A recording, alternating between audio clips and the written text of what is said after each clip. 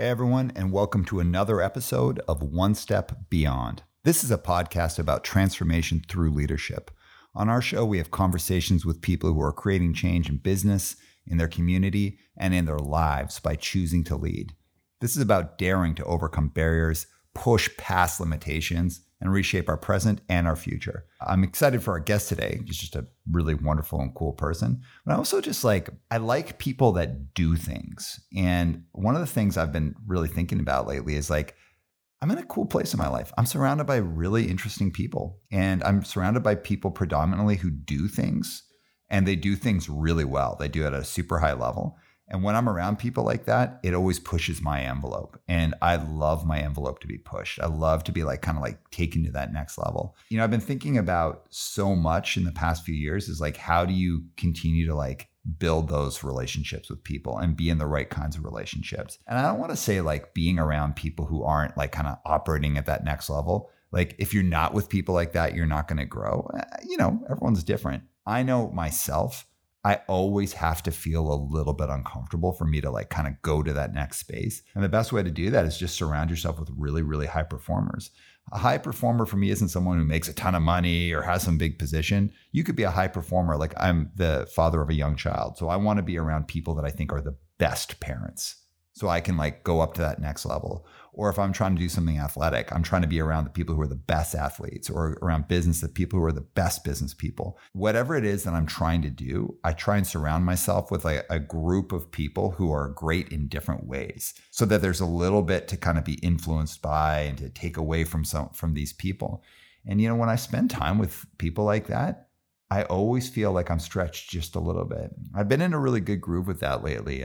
Great relationships with smart people who challenge my thinking and who push me. And so I'm just feeling really appreciative with that. So like I said, our guest today is someone who absolutely is one of those people who's a high performer and always looking to kind of change it up and grow. So today we're talking to Nancy Barile. Nancy has been a high school English teacher in Massachusetts for over 27 years, as well as an adjunct professor in undergraduate and graduate schools in the Boston area. Her writing has been featured in the Huffington Post, The Guardian, Aussie, Education Week, the College Board, and Hey Teach. Nancy is the author of the book, I'm Not Holding Your Coat, My Bruises and All, Memoir of Punk Rock Rebellion, which was published by Brazilian Points in 2021. She's just an incredible person who's done so much for the people in her community and is just an interesting person who's been part of this subculture that I'm involved in, which is punk and hardcore. I'm really excited for this conversation, and I think you're going to get a lot out of it. So before we start, I want to thank our sponsors, SE Electronics. And if you haven't yet, then please rate, review, and subscribe to the podcast. All right, let's get to the episode. I'm your host, Aram Arslanian, and this is One Step Beyond.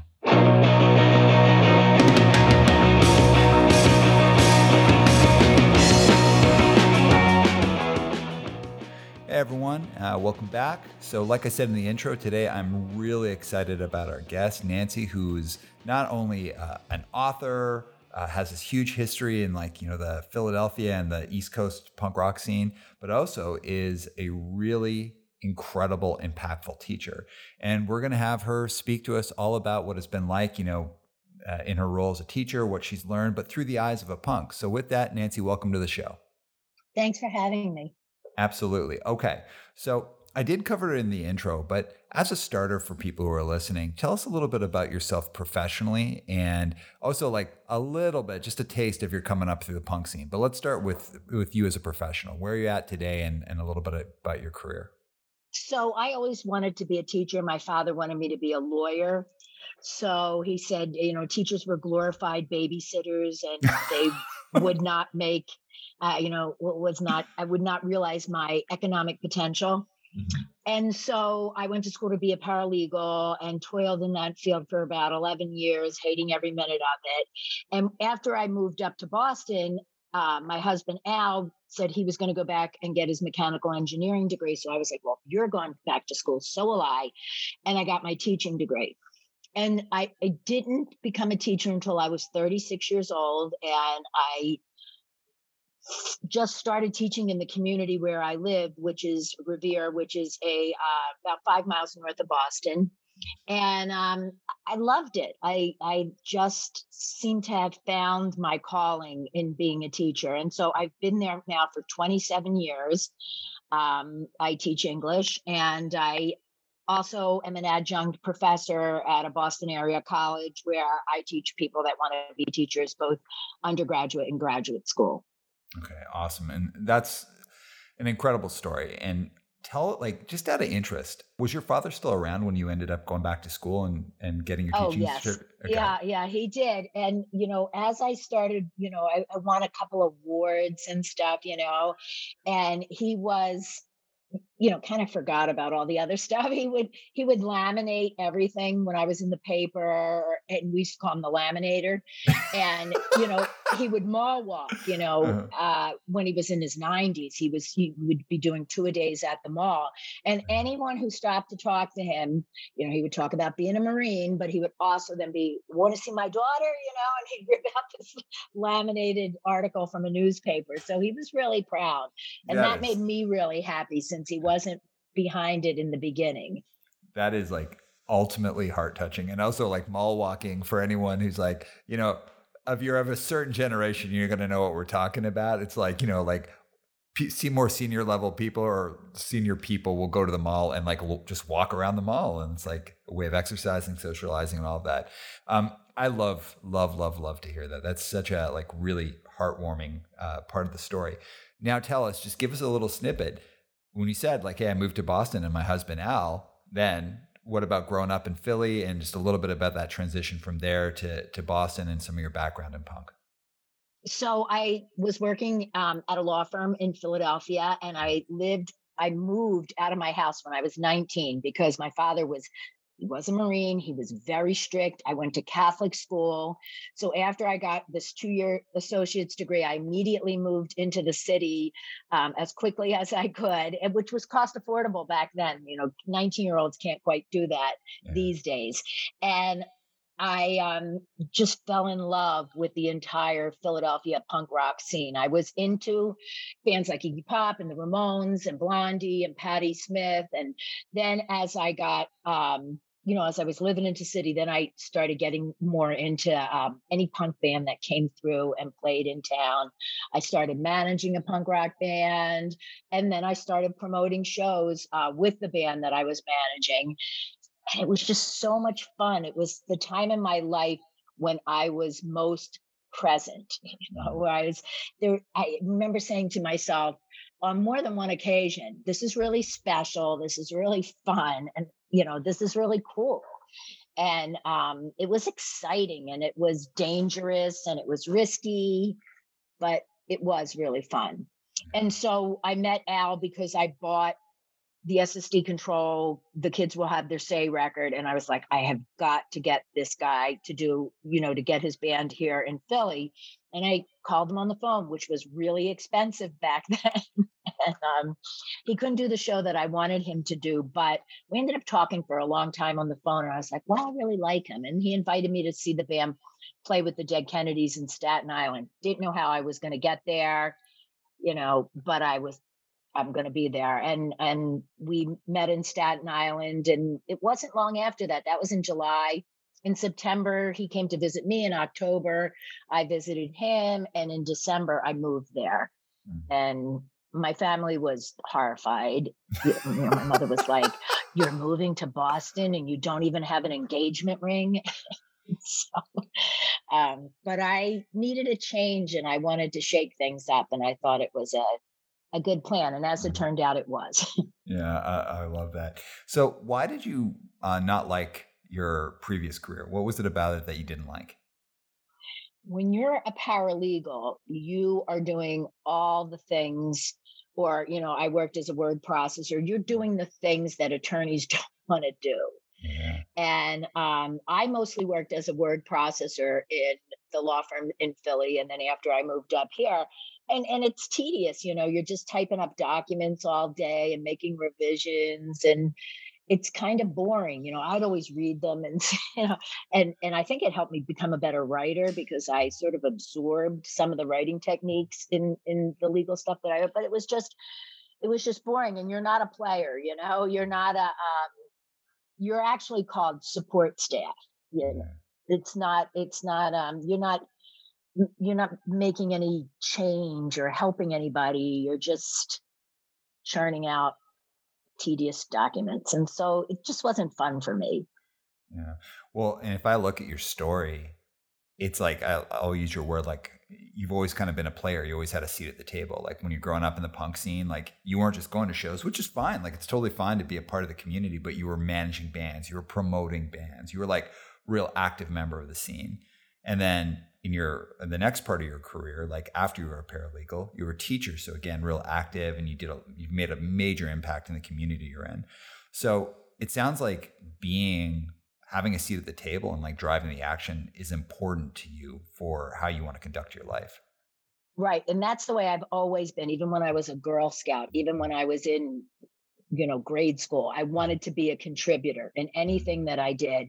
I wanted to contribute in any way that I could. And so with punk rock, I couldn't sing, I couldn't play an instrument. Not that I didn't try, but I couldn't do any of that. So then I was like, I will have to be part of the infrastructure. Mm-hmm. And that's the role that it turned out I was, pretty good at. Right on. Well, I mean, playing an instrument, the ability to play an instrument is always kind of questionable with punk rock, except for a few bands. But I get your point.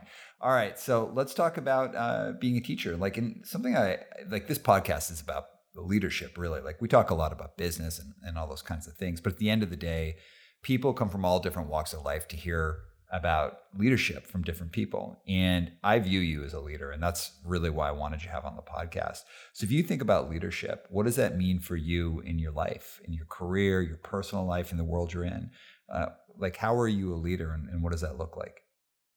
For me, as a teacher, it's essential that I'm not just a leader in the classroom, but that I model leadership and for my students and encourage them to become leaders and teach them to understand what that means. So my main thing I think that I do really well is I inspire and I can motivate my students. The kids have told me that. They say, "You're a good motivator, Barile," So I believe them. And I do that through a lot of different things. Like I help kids see how to make connections to their learning, because that's what it's all about. And I have to, work to allow what we call the productive struggle so that a student's intellective capacity grows. So that's not, it's not just me jumping in to help them all the time. It's like letting them struggle a little bit until they figure it out, to help them become sort of independent in their learning. And I try to encourage them to take risks and not be knocked down by failure, and to get rid of what we call deficit thinking. I work in a community where 80% of my students live at or below the poverty level. And I don't want them to ever think that they have deficiencies in their learning because of a particular reason. And I will tell them my stories about punk rock. My kids love the fact that I wrote a book, and I keep it on my desk, and they come up and they browse through it. And I tell them about putting shows on as a teenager and the challenges and stuff. And I think it sort of encourages them to maybe go outside their comfort zone and try some new things. And building relationships, I think, as a leader, to me, is the most important thing you can do. If you don't have relationships with the people that work for you, or the kids that I teach, the whole thing falls apart. And that that's really, to me, the cornerstone is building these really strong relationships with my students. Yeah, and like to make a connection here, so like we look at when you brought SSD down, or when you contacted SSD, and like you call them on a phone number from a record, which is like, back then it was common practice. Today's version would be like emailing someone or whatever. But it's the idea that you're getting hold of someone you don't know. Maybe it's a friend of a friend at best. And you're making a promise that I'm going to put you on a show all of these miles away. And there's this like leap of faith that two people make with each other. Like, I'm going to put on this show for you, and I also expect you to show up and not be total dicks. And that idea of like that punks learn about relationship building and like showing like trust and vulnerability, and like kind of forging these relationships based on like, hey, I'm a punk, you're a punk. we're going to do this together. And everyone just kind of like does their part. What role does that play around relationship building for you as a professional? Because like, it's one thing to say like, hey, it's good to have relationships, but it's a whole other thing to actually know how to do it. So what do you do to build relationships? So with my students, the first thing is trust. I don't look anything like my students, and I'm decades older than my students. So it's harder every year. Why are they going to trust this old white woman in their room? And so I usually do it through storytelling. I'm a really good storyteller, I think. And so I tell my students on the first day of school stories, and I have like a whole PowerPoint presentation on this, of past students who've come my way and who have gone on, who maybe have struggled in the beginning, but they've gone on to enormous success. Or I tell them stories about, for example, I had he was in seventh grade. I teach high school, but one of our students was mauled by Rottweilers. And I didn't know the student, but I knew his sister. And I kept seeing pictures of him on my Facebook feed in a Slipknot t-shirt. Mm-hmm. And I thought to myself, wouldn't it be really cool if Slipknot would do something for this kid who's such a huge fan and who is like, didn't even have a pulse when they put him in the ambulance. And it's that interconnectivity that, I learned through punk rock. I put it up on my Facebook. Who knows Slipknot? And I didn't know Slipknot. And somebody knew Kevin Lyman, who did the Warped Tour, who hooked me up with him. And then he hooked me up with Slipknot, and then the next thing I know, 2 years later, when this kid's a freshman, I'm taking him to see Slipknot, parental permission granted, and showing my students the power of verbal communication and oral communication and why they should be good at it, because you can get things, you can speak to people, and it can take you someplace that you never dreamed you might go. And I tell my students all these stories, when I first meet them, and it completely inspires them. And it enables them to trust me. And so once I build that trust piece, then I try to, make sure my students understand that learning can be fun, that there's a reason for it, that there's relevancy to what we're learning. And we just have a really good time after that. And I get a lot of great feedback from former students. That's one good thing about social media is after my students graduate, they can friend me on Facebook or Instagram, and we keep in touch, and they give me feedback about my teaching and things they learned at my school, what would be better, what maybe we shouldn't do anymore, things like that. This seems like maybe like a trite question or obvious question, but like, why do you care so much? Like, and for the audience listening, like Nancy and I have had a previous conversation where we got like pretty deep into, like you've won awards for very specific reasons. You've done some work that's like above and beyond. You've worked with like really at-risk populations, and you choose to do this. So why do you care so much? Like, why are you actively putting yourself in the position to be able to work with these populations? I mean, I would go back to my parents. Both my parents were givers in the community. My father was always doing some kind of community service. When my mother, when we needed a Girl Scout leader, she stepped up. When we needed a cheerleading coach, she stepped up. They were always helping people. So I think I got it from them. It's just something that is inherent inside me. I think that, and my kids, there's, a lot of my kids, I can see their potential. And when you see their potential and you realize that the obstacles standing in their way to success, you can help them tear those walls down. How can you not help them? That's part of it too. I think it's just, who I am as a person, but also sometimes it's not too much to just push a kid in the right direction. And I'm not the only teacher who does this at my school. I would say 95% of the teachers do the same work. It just so happens that, I got, lauded for it. So I think a lot of teachers across this country are doing this kind of work every single day. You kind of have to if you teach in a community like mine. Mhm. You kind of have to go above and beyond the call of duty. I think, that's just the nature of the career. Yeah. Well, it's interesting you say that though, because some people are built like that and some people aren't built like that. And some people just fill a role while other people go above and beyond. Something like really specific about you that I've noticed and I think is an interesting part of your story is like the amount of hustle you put in. Like, so that Slipknot story, like, come on. I'm not saying other teachers don't do that, but that is a level of like hustle. That's a level of like DIY ingenuity. Like, I'm going to figure this thing out. I'm sure a lot of teachers do that, but not every teacher. So tell us a little bit about that role of that hustle and that like that space, because you definitely bring that to your role. So it's funny you say that because one of my students created a hashtag. It was like Team Barile, support the hustle. Yeah, and they used to tell me that all the time. They're like, Barile, you're a hustler, and I say, well, if you want to make things happen, that's what you have to do. Mhm. That I truly believe comes from the do-it-yourself work ethic of punk rock. When we were doing shows and calling bands to do shows, like who would have ever thought that like that would work out the way that it did? And those successes grew and built on each other. And so when I got to be a teacher, it was kind of the same thing. And I've told this story before where we read a book called A Long Way Gone. It's about a boy soldier in Sierra Leone. And the Sierra Leone refugee all stars were playing Boston at like Boston Garden or something. And one of my colleagues came to me and she said, they're going to be in town.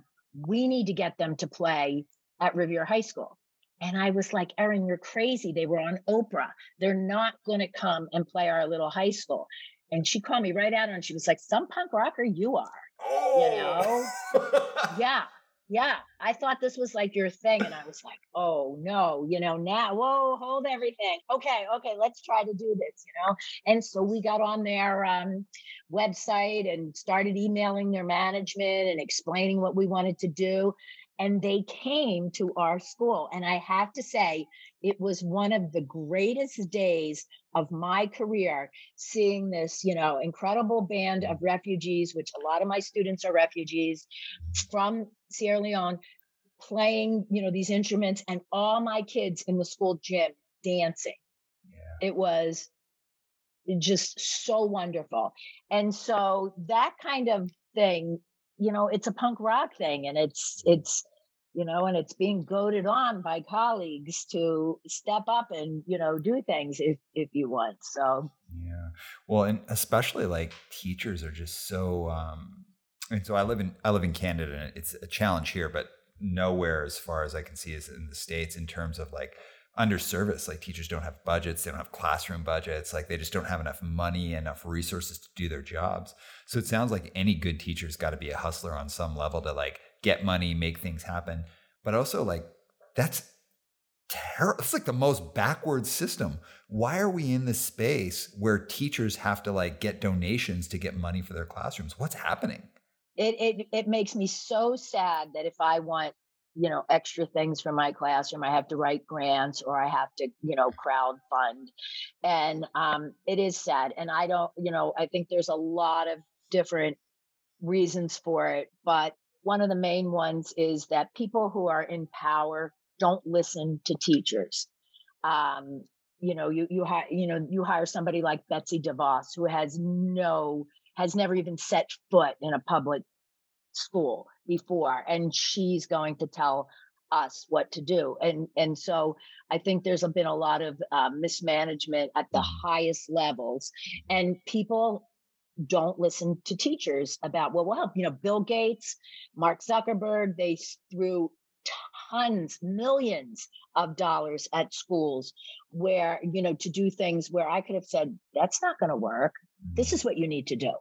But Yeah. no one asked, right? No one asked teachers what to do. Everybody thinks because they went to school, they know what schools need. And teachers know what schools need. Yeah, and you gotta trust the experts, and the experts are the teachers. It's like a wild. It seems like such a like a backward ass system that like so I've got this friend Anna who lives in Portland who's a very dedicated teacher, and every year she's out like hustling to raise funds for her classroom, and it just it blows my mind that we're in this space. So with that, it kind of like dovetails into the idea is like, why do teachers need to teach with a survival mindset? I just think that's the only way that you can actually survive. Um, you are constantly making decisions. You're constantly, trying to survive and make things happen for your students. And if you're not, if you're not a superb communicator, if you're not a person who can make quick decisions and have a lot of mental toughness, you won't survive in this field. And people don't. There's so many people that leave the profession within the first 5 years. So you've got to have that mental stability under pressure. You have to be able to handle situations with strength and intelligence and make good tactical decisions all day long. That's the teacher's job every minute of every day. And my students also have a survival mindset because of their backgrounds, but they do need sometimes to be reminded because of their age and their, the frontal lobe development to make good tactical decisions. So that to me is just the nature of the job. And, doing a job like ours without support, and we don't have support at many different levels. You just have to be tough. You really do. You have to have that survival mindset. Yeah. Let's unpack that though a little bit, because like, is that something people are born with or can they develop it? Like, do you have any advice around that? I would say, just based on my experience, that you can develop it. I remember I'm a mentor teacher because I'm national board certified, and that means I mentor new teachers. And I can remember I had a teacher that I was going to mentor who was very, kind of shy. And I looked at her class roster and saw some of the kids on it. And I was like, she's not going to make it with these kids. This is going to be such a challenge for her. And I worked with her a lot, and she just never gave up on kids. And so, her first year was a nightmare, but she stayed with it. She's still a teacher to this day, and that's been 20 years now. So I do think you can develop it if you have, a good mentor, a good role model, some support from your administrators, and the willingness to want to do it. And she did. And so she made it. So I think it is kind of something you're born with and something you learn.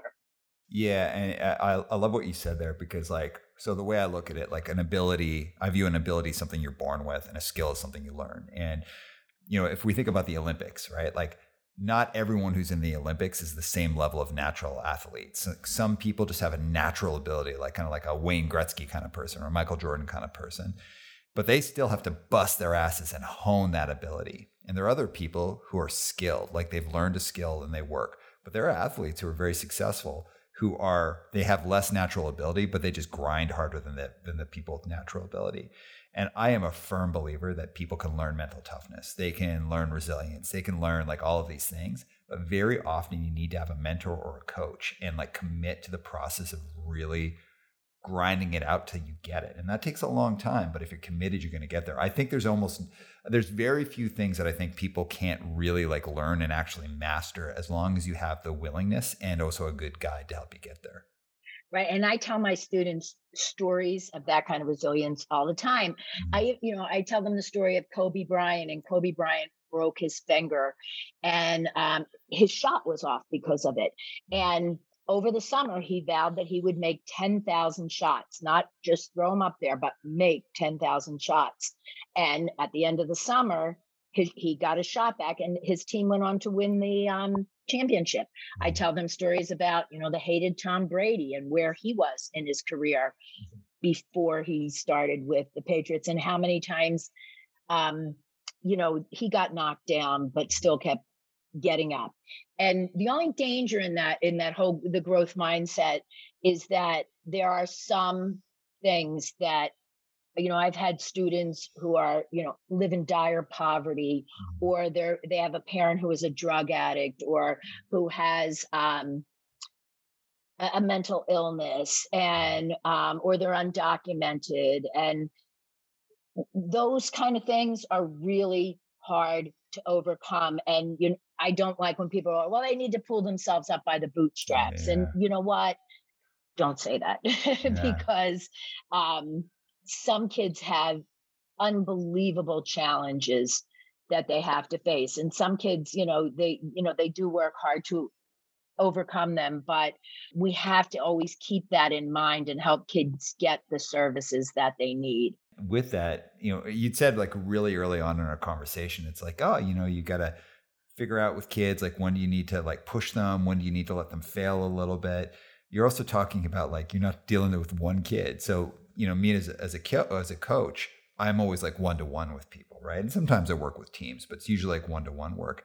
So I'm just engaging with one person. Whereas a teacher, it's like you got like 20, 30 kids. You got to get all of this rhythm of like when to push, when not to push, when to let people fail, all these different personalities, all these different backgrounds. And you have to actually teach them something. And you have to be doing all of these tactical moves. How do teachers do this? It's really hard.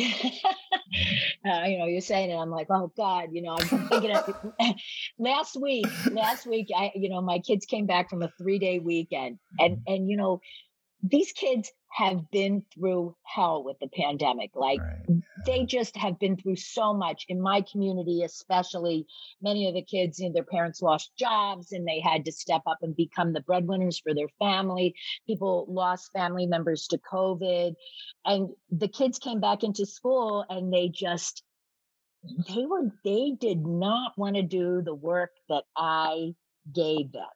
So Yeah. I had a couple of things. Should I pivot? Should I, I was getting so frustrated that I started to feel like tears well up in my eyes. Wow. It's like, you can't cry because they're not doing your assignment. And I joked I use a lot of humor in the classroom, and I was like, and it's been very, very successful using humor.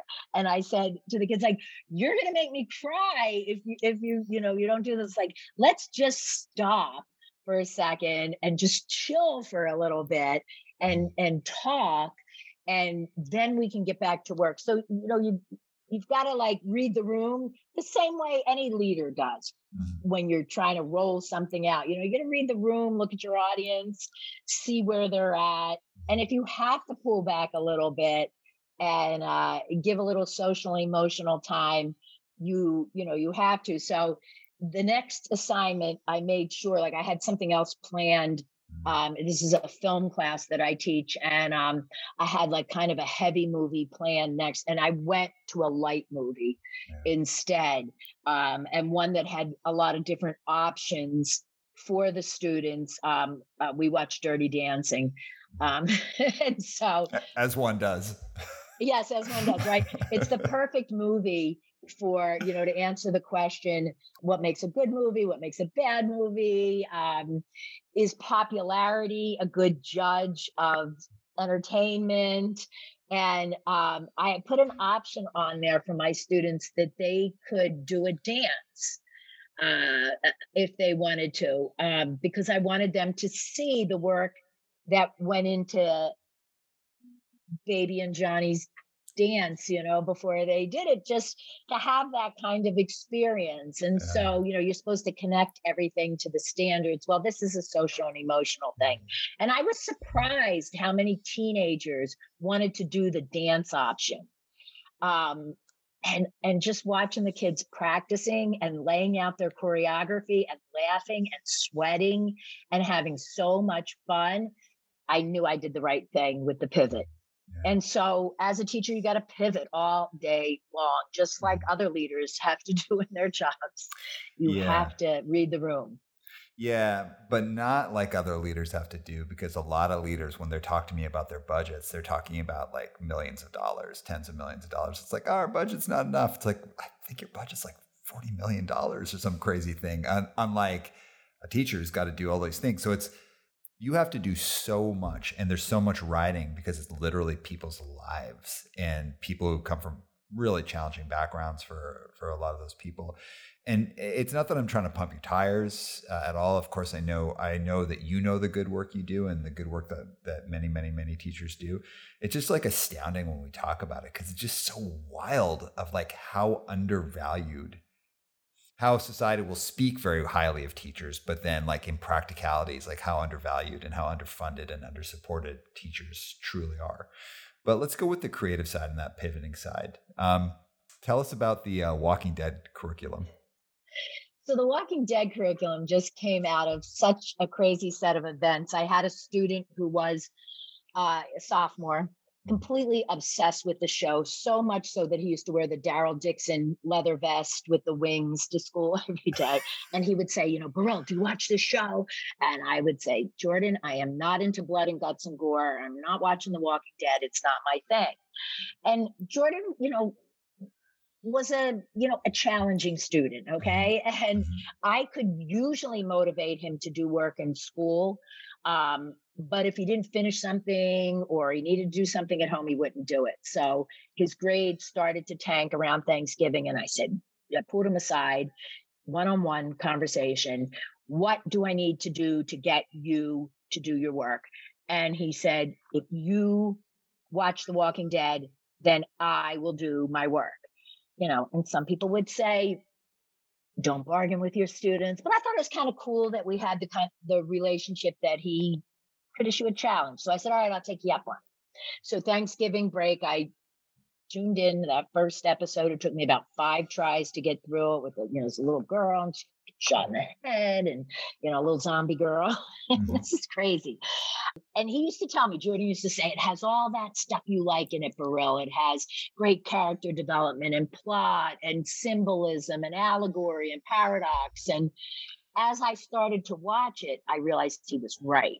And by the end of winter break, I had watched all 5 seasons that were available. And he was right. And every Monday morning, we would come in and every single kid in the class watched.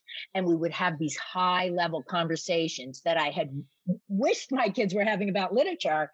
But I saw something there. I said, this is a powerful platform for student learning. I can do a lot with this. And Jordan said, we should have a class on this.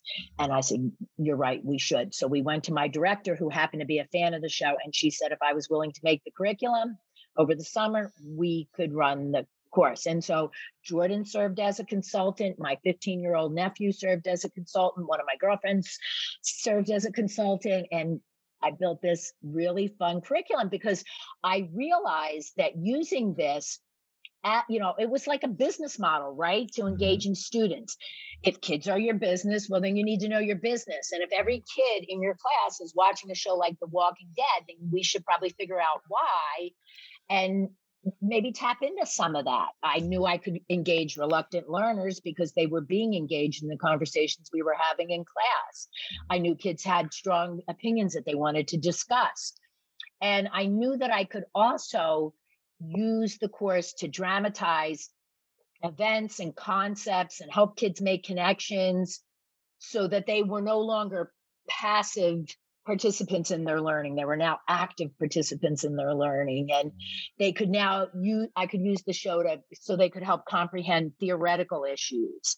And as I started, building it, I saw that I could reach kids with this and help them connect to their learning.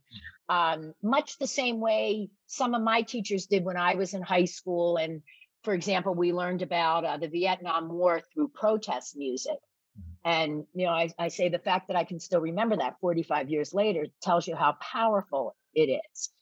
And so this curriculum enabled kids, they had to conduct research, they had to check and evaluate sources and consider, multiple and competing views. And those are all really important 21st century skills for kids to be college ready and life ready.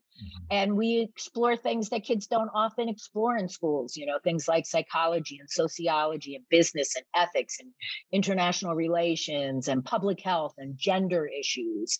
And the class just took off. I was worried, who's going to take this class, but 81 kids signed up for the first round, and it's been running, at least one section it's a semester course, every single year. And it's been really fun. And oh, I have to tell you, last year, talk about hustle, we got one of the main stars from the show to Zoom with us. Get out of here. Yes, the character of Shane, um, John Bernthal, was on the Little League. His kids were on a Little League team of someone that worked at my school. And I was like, you've got to get him to Zoom with us. You've got to get him to Zoom with us. And it took like 6 months, but it happened. And when I tell you my street cred is straight through to retirement. Like, I still have kids coming up in the hallway and they're like, you're that teacher who got, the Punisher, to talk to your class. And he was amazing. He was out all night with the Baltimore police doing something for a show that's going to be kind of like The Wire. You could tell he was tired, but he spent an hour full class with my students answering their questions as if it was the first time he ever heard them. And it was so incredibly powerful. We had walkers on before. I was able to get in touch with some walkers through websites and friends, and they gave great insight to what was going on. But to have this A-level star and then, tweeting it out and putting it all over Instagram and stuff, and kids sharing it, like, I have 3 years till retirement. I'm good. My street cred is solid right through to the end. I love it. That's fantastic. Okay. A few more questions as we're heading towards the end here. So much of what I'm hearing here, and that I know is true to you from our previous conversation, is really like, you meet students where they live, and tell us why that matters so much in the process and in that leadership space. Because if you don't, there's no relevancy for them. It's very hard to convince, especially my students who have so much going on in their lives outside of school, why it's important to do some of the things that I want, write a synthesis essay. What the hell do they, why would they want to write a synthesis essay? So coming up with using The Walking Dead, or I teach a film class and I teach a mysteries class, and finding novels and books where the students can see themselves, that all becomes super important. And if you don't do that and you just teach at kids, you're never going to reach them. And that's something I learned almost immediately. You have to, and then, the other thing, and I'm sure it's part of everyone's leadership model, when something fails, you have to acknowledge that it failed and either fix it or move on. And so not everything that I've tried has worked. And so, but you have to be willing to scrap something when it doesn't. And it's what I said before. If kids are your business, you have to know your business. And so we have a class on the evolution of hip hop at my school. We have a Black Lit Matters class. We have courses that we've asked students, what do you want? What do you want? They want a philosophy. Our kids want a philosophy. We have philosophy course now at my school. So we have a women in history class at my school.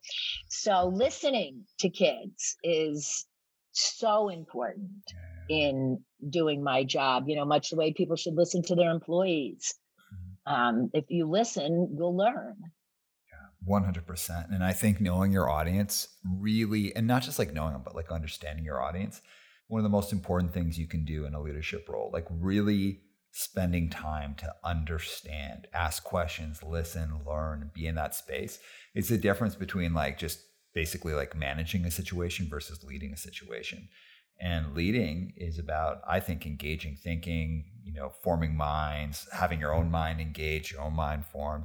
It's really about like, it's not just about how you do things, it's about how you think. And I really love your approach. So again, we're getting close to closing off. We'd be remiss if we didn't talk about your book. So tell us about your book. So my book was something I wanted to write a book since I was 8 years old, and was trying to think, what my book should be. Should it be a novel?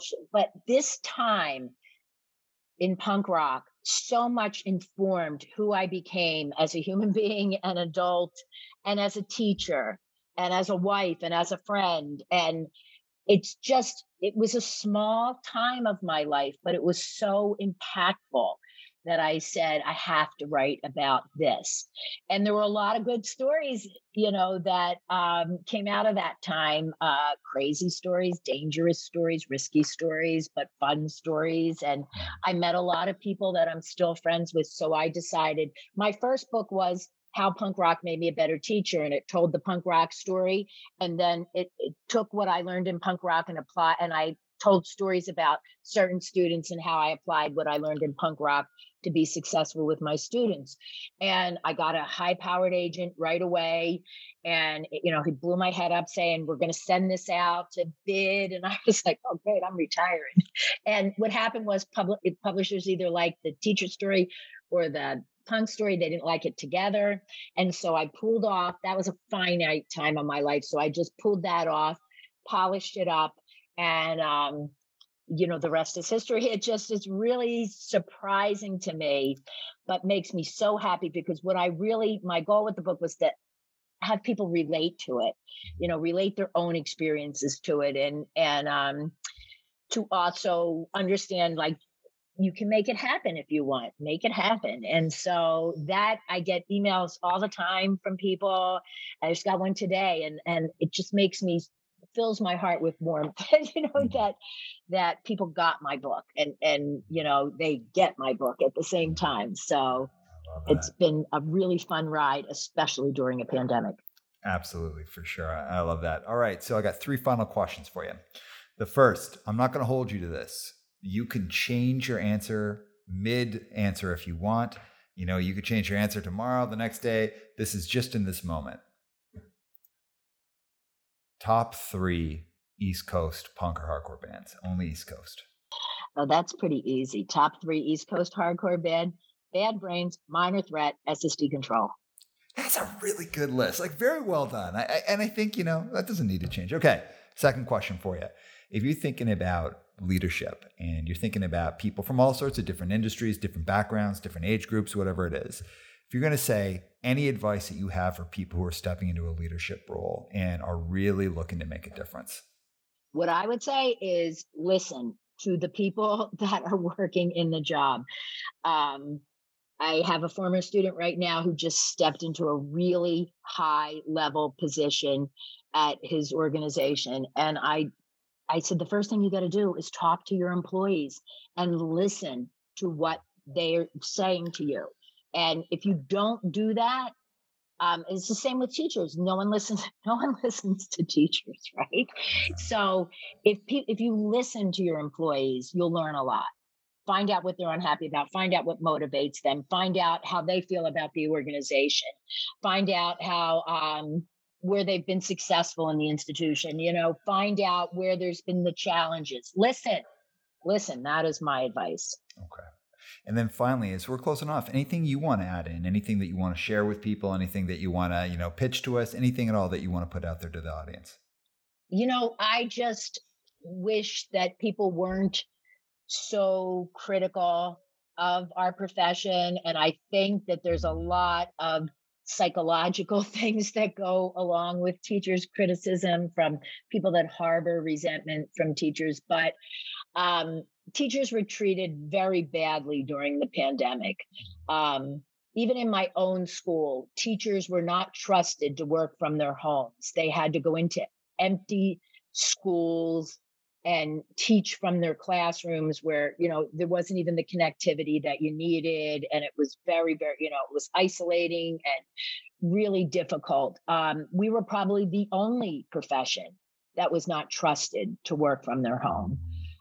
So I just wish that, and then, when it came time to go back to school or think about going back, and teachers were demanding safety issues for themselves, for their students, again, a barrage of hate for teachers. And so I would just ask people to try to have a little empathy and put yourself into the shoes of a teacher and what we're trying to do. One of my colleagues said to me, she went for, I don't know, acupuncture or something. And the person said, what do you do for a living? And she said, I'm a teacher. And the woman said, oh, so you didn't work at all last year, right? Oh. And, things like that are demoralizing, seeing being ripped up on social media when last year was probably the most challenging and difficult year of my career. And we were jumping through every hoop and trying to learn 50 million platforms to meet our kids and to help them and to build the relationships. And we did it really well in a lot of cases and as best as we could. And to hear somebody say something like that, it's hurtful. So I would say, I would love to see some people think twice before they throw a rock at a teacher. All right. Super important. Thank you so much. So everyone, please check out Nancy's book, I'm Not Holding Your Coat, My Bruises and All. It's a memoir of punk rock rebellion. And with that, Nancy, thank you so much for being on the show. And everyone else, we'll see you in the outro. Spencer, drop the beat.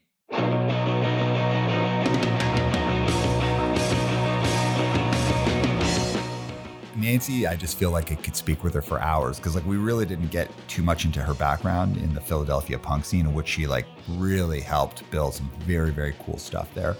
What's more interesting to me, of course, is all the work she's done as a teacher. Of course, that conversation about punk is something I always like to get into. So maybe we'll have her on the next time. Someone who's in one of those positions where it's all impact, but very little reward or recognition. Teachers criminally underpaid, criminally unrecognized as the true game changers. It's we celebrate teachers until it comes to giving them money and supporting them. I just want to say not just to Nancy, but to all of the teachers out there, thank you so much. I know you deserve so much more, but I just want to say our gratitude and all of the impact that you've had in changing the lives of so many people. It matters. It's seen. And we really appreciate you. For everyone listening, you know what? Leadership is an interesting thing because when we think of leadership, it's I'm a leader in a position in a company and I do all this stuff. No way, man. Leadership is community leadership, helping someone out, being kind, teaching, mentoring, coaching. That to me is true leadership. And the rest of that just comes from that. So Nancy, you're a true leader. Thank you so much for everything you've done. And thank you for spending time with us. As we're closing off, I want to remind everyone that we're produced and edited by Spencer Priest, recorded by Patrick McKechnie, and our design is done by Tammy Levy. With that, I'll see you next time. I'm your host, Aram Arslanian, and this is One Step Beyond. One Step